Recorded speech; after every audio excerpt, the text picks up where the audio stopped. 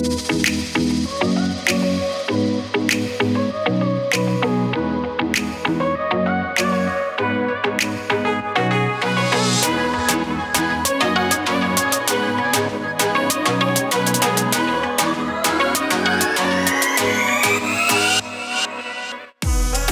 with another one. How are you all doing?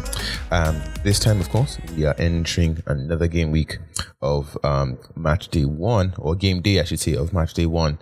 Of course, we've gone through Friday, we've gone through Saturday, Sunday, and of course today, Monday. First thing, it's going to be 3 games today. We've got Scotland against Czech Republic, Poland at Slovakia, Spain at Sweden. But quickly, let's recap the last couple of games that I've gone through. England won, Croatia nil. Croatia did not look anything like that 2018 team. I certainly thought it would be 2-1 to England, but having watched that game, it doesn't look like Croatia is interested in scoring. Without Mandzukic, I don't see anybody that's a real threat. Rebic just did not look up to it. Perisic seemed out of the game. Kramaric on the other side didn't even make any sense.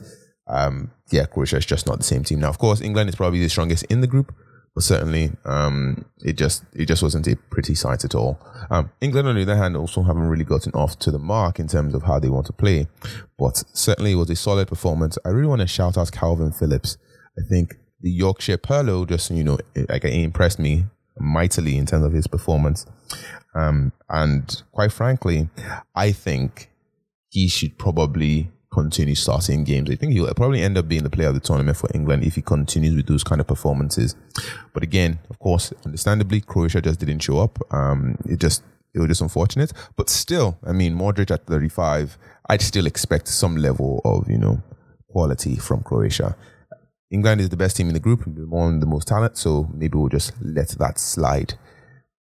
Goals from Raheem Sterling. When Sterling scored, I actually realized how impactful he's been in terms of his scoring for England. He scored quite well. So I believe in the last 18 games or something like that, he had been involved in 16 goals or something ridiculous like that, some kind of ridiculous stat. But essentially, Sterling actually turns out to might be the player to have if you are going to go England. So Sterling might be the one. Interesting thing to discover. He's 9.5 in the game. Might as well take a punt on him. I think I probably will, considering the fixture that they're going to have coming shortly. They've played their toughest group and Sterling has scored, and he continues to score for England. So why not? Austria 3, North Macedonia 1. Goals from Marko Arnautovic, who I was surprised didn't start the game, but certainly scored. On the North Macedonia side, Goran Pandev scored. Mikhail Grigoric, I believe. I'm not sure if I'm saying that right, but anyways, he scored as well. And Stefan Leiner also scored. Assist from David Alaba, Lima this time, and Sabitzer from, I believe, that's Red Bull, RB Leipzig. Anyways, those were the assists. Good to see Austria just, edging the game. For a while, North Macedonia looked like it was 1-on-1, 1-to-1, and they were playing quite well. But again, North Macedonia just here doing a valiant battle. Pretty cool for them, but certainly, if you want the points, you want to go Austria. Now, of course, Netherlands played against Ukraine, probably the most entertaining game I've seen in the Euros so far, end to end from beginning to the end.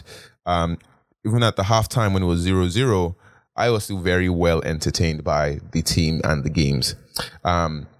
Certainly, it's ended quite well. Shevchenko against Frank de Boer. Goals from Weghorst, Wijnaldum, and Dumfries, the defender. And of course, Andriy Yarmolenko and Yaremchuk. Assist from Nathan Ake. What a ball for Dumfries. Oh my word. I saw that. I was like, isn't Ake supposed to be a defender, like a centre back? What a cross. And then, of course, Yaremchuk, again, with an assist. And Malinovsky, I think is how I say it. Yeah, Malinovsky. He also then assisted on the Ukraine side. Quick thing to mention, turns out that Memphis Depay, in terms of the system that Netherlands are playing, he's probably going to end up being the guy that is a counter-attack leader. But quite frankly, the guy to actually get is Wijnaldum on the Netherlands side. Wijnaldum and Dumfries. Dumfries had a separate chance. He scored, obviously, in the 85th minute. But he had a separate chance that he headed completely wide. Now, if he's going to continue playing that way, he reminds me of Spinazzola's performance at the beginning of Euros. that might end up being a guy to look for. Denzel Dumfries. He was just bombing forward completely. Now, again, keep in mind his price is 5.5, but he does have Austria and Macedonia to play. I do not expect that Netherlands will keep a clean sheet at Austria, but he's an attacking threat. He should have scored twice. He scored one, sure, but should have scored twice.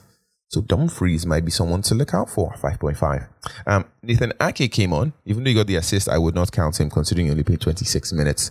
The other guy that I'm also going to look at, Wijnald, I was surprised that he didn't start. They started someone else in his place. And so he came on for Patrick Van Aanholt. Yes, that's who he was. So certainly if you had Wijnald, based on my advice, I would drop him at this point. I'll even completely leave the Netherlands as well. They don't look like a defensive unit at all. Like Ukraine just scored quite easily in my mind, equaling the game from 2-0 down to 2-2. So Wijnald, I would remove. Dumfries, maybe just because of his attacking threat. But even then, if you're bringing him in just for clean sheet points, not really worth it. I'd probably go Spinazzola instead. All right. Now, so those were the games that happened this past Sunday. And of course, moving into Monday, Scotland, Czech Republic. Fully expect Scotland, there are no pushovers to, do the needful. Poland should beat Slovakia again. One of those things I always caveat, should being the operative word. Lewandowski, I think, will also get off the mark. I think so far, in terms of strikers, only Harry Kane, who is a premier striker, hasn't scored. Only Harry Kane so far. I don't consider Memphis as a premier striker. I think, obviously, he's a hybrid striker based on the game in the forward, but he is not a premier striker. I was expecting Harry Kane to score, but he did not. So Belgium, with Lukaku, scored. Ciro Immobile scored. Now, of course, we're bringing in the bigger boys. Poland, of course, with Lewandowski, should score. And, of course, tomorrow, we've got Cristiano Ronaldo with Portugal. And then, of course, in France, Mbappe and Griezmann. Fully expect them to score. But we'll see how tomorrow goes. For today, though, let's stay focused on the Poland-Slovakia game. My money is on Lewandowski to get on the score sheet. But we'll see how this goes.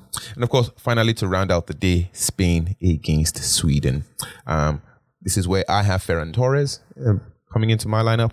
Hopefully, he does the needful. I've also got Bednarek from a Poland perspective. I'm hoping again for the needful.